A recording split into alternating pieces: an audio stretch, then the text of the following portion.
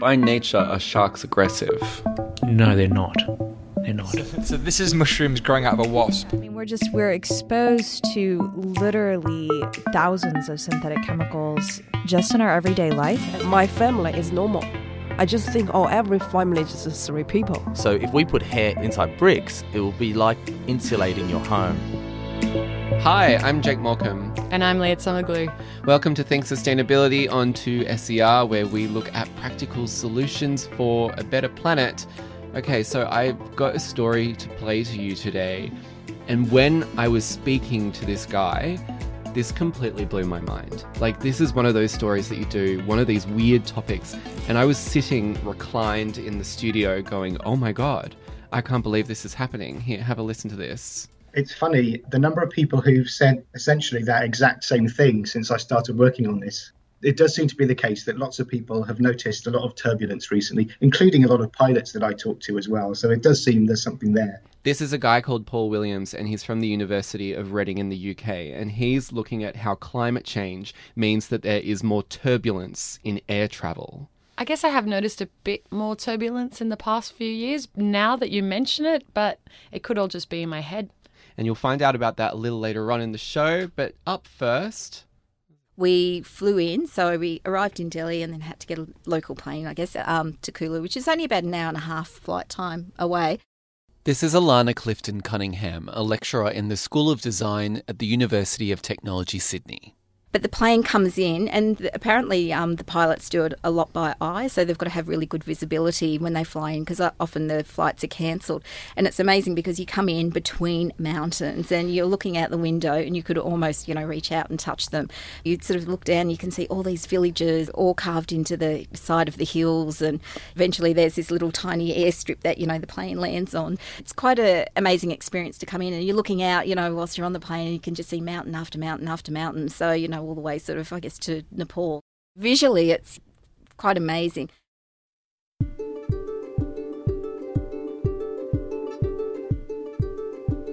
I mean, the way that I describe it to people, it's sort of in the foothills of the Himalayas. Kulu is a capital town in the Indian state of Himachal Pradesh. So it is quite a magical sort of place, and it snows there as well, so at times they do get snowed in. Because often when you talk about India and people just sort of automatically think hot, warm climate, but it's amazing how some of those areas, their weather can be quite extreme as well. I mean, the one thing that I actually really noticed about the people was how colourful they dressed, in comparison to, say, Delhi, where people tend to sort of wear a lot of Western clothing, a lot of dark colours. There was a lot of people wearing very traditional clothing.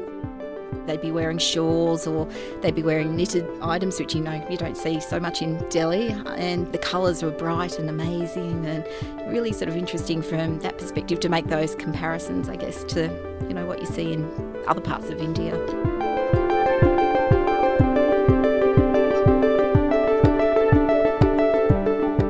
Witnessing the colours, fabrics and designs of Kulu was exactly what they were there for. Alana travelled to Kulu with Global Studios, a field trip subject for design students at the University of Technology, Sydney. For the Global Studio program, Alana and a small group of design students travel overseas to places like Kulu. They travel to learn about a world of garment and fabric completely different from their own. Particularly in Kulu, it is a lot about weaving, embroidery. There's a particular shawl they call the Kulu shawl, which is quite a famous shawl. Does it have like a certain colour or a certain pattern on it that makes it the Kulu shawl? Yeah, so there's a particular sort of pattern on a border which makes it sort of quite sort of identifiable, I guess, with Kulus. And a lot of the local sort of retail places, that's what they'd be selling, Kulu shawls. For the students, they work first-hand with some of the artisans. So we have the looms. These were 4-petal looms. This is Raylene, one of the students. You have the warp threads. And sorry, what does that mean? So like when you say those different warp and the... Warp is just the length of the fabric. The threads running down parallel kind of to the silk edge. And then we've got the weft, which is just all the threads running along the width of it. And what colours were yours? I had white cream kind of colours in the middle. I had stripes of yellow down the border. And then I used really light green, grey, pink to create a striped pattern along it, and then it had checks down the side. As a design student, I'm sure that you're acquainted with the world of, I guess, that sort of stuff, but had you ever done anything like this before? Definitely not. Well, I tried to do some practice on a little hand loom with a needle, but that was nothing compared to actually sitting there on the loom and using the shuttle. The studios Raylene and Alana were visiting were those of Kulu Karishma. We are basically an organization which works with a lot of artisans. This is Kanishk, managing director of Kulu Karishma, and he's Skyping me from his holiday in Thailand, so that's why the connection's a little rough. We specialize in a lot of hand practices which you can learn. So it starts with hand spinning, then vegetable dyeing, hand knitting, hand crochet, hand weaving. Usually people were all shepherds. So they used to make their own clothing. So all these techniques are really, really old, maybe before this whole industrialization thing and everything started, because it was in snow-locked area. Reaching Kulu was very difficult even in summers. So they used to work all through summers to make their own clothes so they could survive the winters. Kulu Karishma was started by Kanishk's family. It started in 92 by my father, and I just took it over in around 2013. And the reason they started it was to keep these traditional weaving and garment-making practices alive. Because without these organizations, these practices could die out. Mass production and machinery coming in and more computerization things coming in. These crafts are dying away and fading away. So keeping them alive is only through teaching the coming up young artists that you can help more people by doing this rather than going into machines.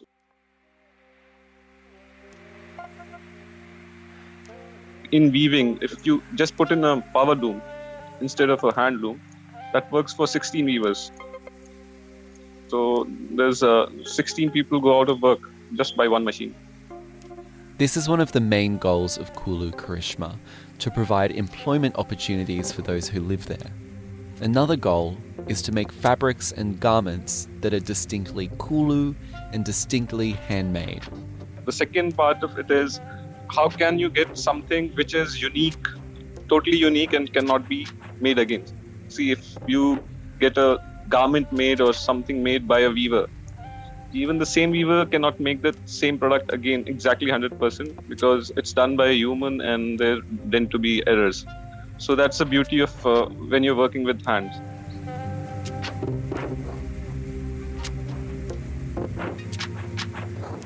Some of them didn't speak the best English, so we used a lot of hand gestures and drawings. We would tape out our threads and colours so that they could understand it.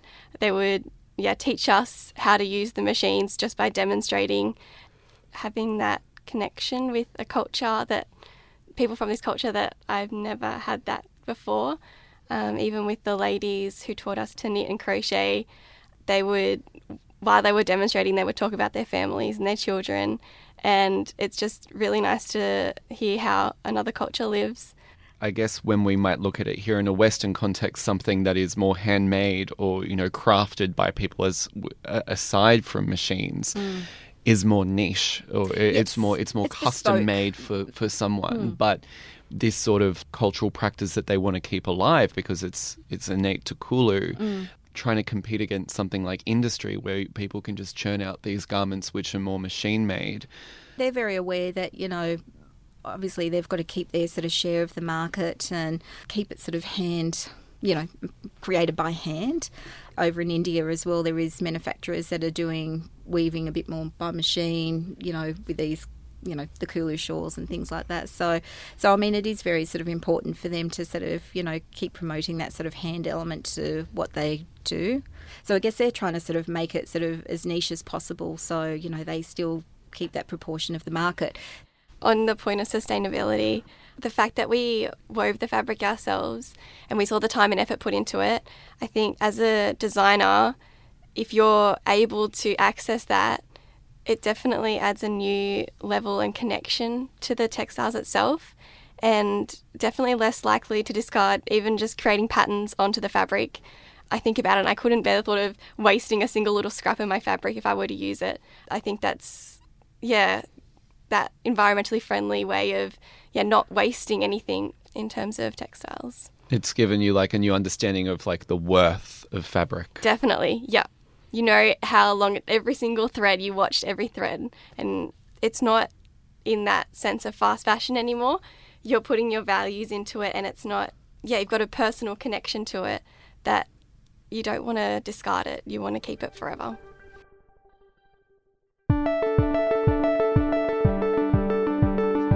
Alana Cunningham and Raylene from the School of Design at the University of Technology, Sydney. You're listening to Think Sustainability on 2SER 107.3. If you want to listen back to any of our previous shows or previous stories, make sure you head to 2ser.com/Think Sustainability. We're also available as a podcast on any of your favourite podcast apps.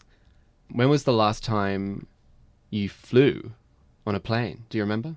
Yeah, I was coming back from Europe in late September last year. And did you notice anything in terms of how bad or how average the turbulence was? There was one point when, you know how when you catch a flight from Europe, you sort of stop in an Asian country and then you go from an Asian country back to Australia. It was the European to Asia leg where in the middle of the night I was woken up by some horrible turbulence. Right, because normally the turbulence happens when you're leaving somewhere or when you're arriving somewhere, because that's cloud turbulence. But this was like in the middle of the flight. This was like mid-flight. Where the hell did this come from? Are we going to die? Well, that actually matches up to what this guy, Paul Williams, is saying, who is a researcher from the University of Reading in the UK. And what you might have experienced is something called clear air turbulence, which is unexpected turbulence mid-flight. To start off this story, we have to explain to you first what is igniting this change, what is making turbulence worse. And it has something to do with gravity waves. So sometimes when you look up at the sky, you'll see, and the conditions have to be exactly right, so you can't always see this, but sometimes you'll see a stripy wave in a cloud, and that's usually caused by gravity waves. It turns out that gravity waves can generate turbulence as well. So what exactly is a gravity wave then? What does that mean? It's exactly like the waves you see on the beach on the surface of the ocean. That's also a gravity wave, or it's in the same category of waves in the atmosphere and ocean. So you can't always see them. But sometimes, maybe once a month, very roughly, you look up at the sky and see a stripy wave. You can't miss them when you see them. And that's because a gravity wave has propagated through that part of the atmosphere and caused maybe the moisture to condense and become visible. But usually they're invisible. Correct me if I'm wrong, but did you just say that gravity waves can have an impact on turbulence experienced on flights? Yeah, they can. We don't know exactly how much, but we do know that what gravity waves do is they obviously move around in the atmosphere. So they're a wave. So they're propagating and moving through space. And what they can do is that they can, what we would call break. So we call this wave breaking. And it's exactly, to come back to this vision of people sitting on the beach looking out at the ocean, that's exactly what the ocean waves do. They start out at sea as small waves, low amplitude waves, and as they come towards the shore, they grow in amplitude, and eventually they get so big that they kind of break, and obviously everyone who's been to the beach will have seen these waves just breaking down into turbulence and overturning and kind of crashing down. So the waves in the atmosphere do the same thing. They start out pretty weak, they move around the atmosphere, they tend to move upwards in the atmosphere, and eventually they get so big that they become kind of unstable and they break down into turbulence. And that's one of the causes of what we call clear air turbulence, which is the invisible and hazardous kind of turbulence to aircraft. So when these gravity waves are breaking in the atmosphere, is that naturally occurring? Yeah, that's an entirely natural process. It's simply caused by the fact that as the gravity waves move upwards in the atmosphere, because of the energy conservation is ultimately the physics that's going on here. They grow in amplitude as the air gets less dense and thinner. And eventually they get so big in amplitude and the oscillations are so large that it breaks down inevitably into turbulence. And what would changes in climate conditions, would that have any impact on how rough a gravity wave braking might be? Yeah, well, that's the million-dollar question, isn't it? Because many people I've discovered are fearful of flying. It won't necessarily stop someone from getting on a plane, but it will make them a nervous flyer. We all are interested in how turbulence might change in future as the climate changes. The way the climate is changing, the atmosphere is not warming uniformly as the climate changes. So different altitudes and different latitudes are warming at different rates. And this has been very well studied, and we understand the physics behind it. So it's not warming by 1 degree everywhere. There's a spatial pattern to the warming. And the consequence of that is that the jet stream, so there's one in the southern hemisphere, one in the northern hemisphere. Those are the two main jet streams on the planet. Those jet streams at flight cruising levels of 30 to 40,000 feet in altitude, the jet streams, we have evidence, are speeding up. And that's creating instabilities in the atmosphere, not necessarily involving gravity waves, but potentially. But those instabilities are becoming greater, more frequent and stronger. And that, the evidence is causing there to be more turbulence. So what exactly are jet streams? Jet streams are massive air currents that blow from west to east in the mid-latitudes. There's one in the southern hemisphere, one in the northern hemisphere. They can blow at speeds of 200 miles an hour or more on a good day. I check out the jet stream every day. It's the first thing I do when I get into the office. I see where it is and how strong it is. So it moves around a little bit. It can develop waves that we call Rossby waves. So it's not always blowing directly from west to east. Sometimes a wave-like perturbation, a large wave now. I'm not talking about the small-scale gravity waves. I'm talking about a planetary scale kind of wave that will make the jet stream buckle and go up to the north and south, kind of snaking around the globe. So those are the two jet streams, one in each hemisphere. And we know that there's 3 times as much clear air turbulence in the jet streams than there is elsewhere in the atmosphere. And that's because the jet streams are very unstable parts of the atmosphere where it's natural for turbulence to tend to break out. You've said clear air turbulence. Is this what you mean? Like stronger jet streams, heavier gravity wave breakings? Is that what you call clear air turbulence? Yeah. So there are different kinds of turbulence in the atmosphere. The most obvious kind of turbulence, the kind of turbulence you can see, is turbulence in clouds. So what you've got going on in a cloud is that warm air is rising. Warm air is less dense, it weighs less than cold air. So the warm air will tend to rise in the atmosphere, and cooler air will tend to move down to take up the space that the warm air left behind lower down. So there's vertical currents whenever we have a cloud, and those vertical air currents can push up and down on the wings of a plane.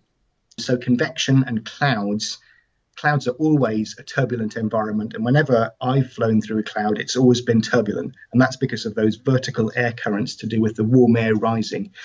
The thing about the turbulence and convection in clouds is that we can see it. Okay, if the pilot on the plane can look out of the cockpit window and see that there's a cloud there, we will know that that will be a turbulent environment. And the radar on the plane can see it too. And the other thing about turbulence in clouds is that usually the case that you only encounter it in the first part of the flight when the plane is ascending from the airport up to its cruising level, and also in the final half hour or so of a flight when the plane is descending. You'll have to come down through the clouds. But usually on a long haul flight, like a transatlantic flight, for example, 90% of the flight will be the cruising period in the middle where you will be flying above the clouds. And so convection in clouds is less of a problem for most of the flight.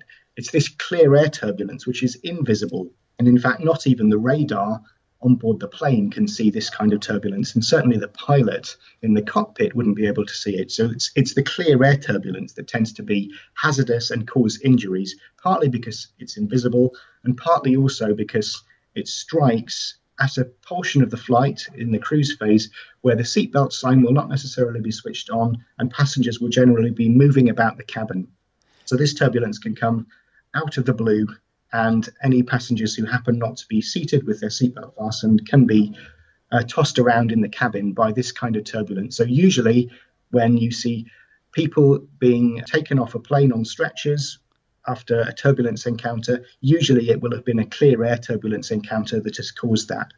Does that really happen? So if you have this really bad turbulence, people get injured by that? Or can get injured by that? Yeah. So we have statistics. Some of the best statistical databases come from the USA, and those databases show that there are thousands of planes every year encountering what we call severe turbulence. And I should say there's a kind of calibrated scale for talking about the different strengths of turbulence. It's a bit like the Richter scale that we have for measuring the strength of an earthquake. So severe turbulence, by definition, is turbulence that is stronger than gravity, in simple terms. So the vertical acceleration of the plane in the turbulence will be stronger than gravity. And what that means is that anything that's not strapped down will lift up inside the cabin in severe turbulence. And we know that there are thousands of encounters with turbulence this strong every year in the USA alone, and something like hundreds of injuries. It does sometimes cause fatal injuries as well. That tends to be on smaller planes. The general rule in aviation turbulence is the smaller the plane, the more strongly it will respond to a given patch of turbulence, because it doesn't have the inertia of a big plane like a 747 or a 380. Looking at clear air turbulence, what exactly is it about changing climate conditions when there are, I guess, stronger jet streams, when there are heavier gravity wave breaks? What makes this turbulence so bad? Is it rising temperatures or is it changes in the atmosphere? Yeah, that's a great question. Let me explain it in this way. There's a kind of competition going on in the atmosphere. There are two effects. One of the effects is trying to destabilize the atmosphere and generate turbulence. The other effect is trying to hold that back and stabilize the atmosphere and stop the turbulence. So the first effect is in the jet stream, there are what we call wind shears. A wind shear is just the fact that the wind speed depends on height. So at different heights, you will have different flow rates. So the different layers of the atmosphere are kind of flowing over each other. That's what meteorologists call a wind shear, and that is trying to generate turbulence.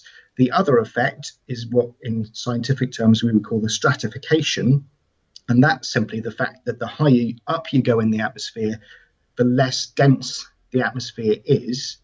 That effect is trying to stop turbulence from breaking out. So there's a kind of tug of war between these two effects in the jet stream. 99% of the time, the stratification wins over the wind shear, and the atmosphere is stable and there's no turbulence. But about 1% of the time, the wind shear is strong enough, and that usually means the jet stream is strong enough, that it wins the fight with the stratification, and that's when turbulence breaks out. So we think that 99% of the atmosphere, between 30 and 40,000 feet, is free from turbulence, significant turbulence, at any time.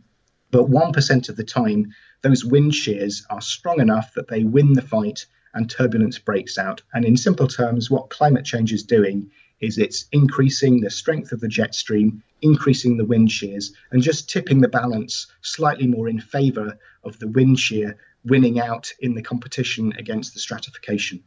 Is there really a way to mitigate this problem?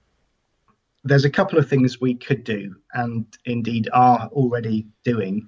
One of those would be to try to improve the accuracy of the turbulence forecasts. So every 6 hours, international agencies calculate and issue forecasts of aviation hazards.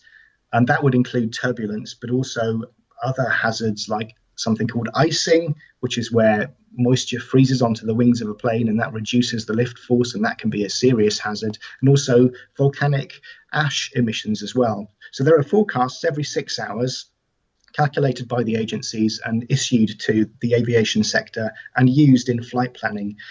Those turbulence forecasts are pretty good. They tend to be about 75% accurate. So that's good enough that they're useful for flight planning, but it also means there's an extra 25% worth of accuracy that we could potentially squeeze out of these forecasts if we had the right research investment into trying to improve those algorithms. So that's point number one.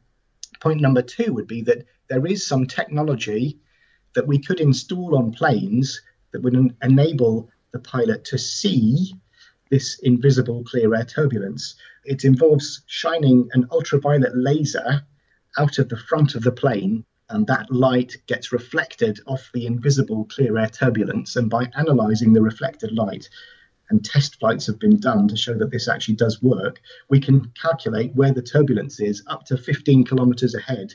And that's just far enough to be useful to the pilot to try and get out of the way of it. The problem is this is very expensive technology, and currently the business case for installing it, retrofitting it onto a fleet of aircraft is negative. It would cost more to fit the planes than the airline would save from the avoided turbulence. But maybe as we go forward in time and the cost of the technology comes down and the atmosphere becomes more turbulent, as I think it is, we might see that business case flip over and become positive, and we might see this technology rolled out across fleet of aircraft. We'll have to wait and see. Dr. Paul Williams, Royal Society Research Fellow from the University of Reading in the UK. Thanks for listening to the show. Think Sustainability is a collaboration between the University of Technology Sydney and 2SER Radio. If you like the show, make sure you subscribe on your favourite podcast app. Just search for Think Sustainability.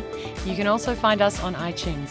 For more information, you can also head to our website, 2ser.com/Think Sustainability. I'm Leah Summerglue. I'm Jake Morecambe. See you next week.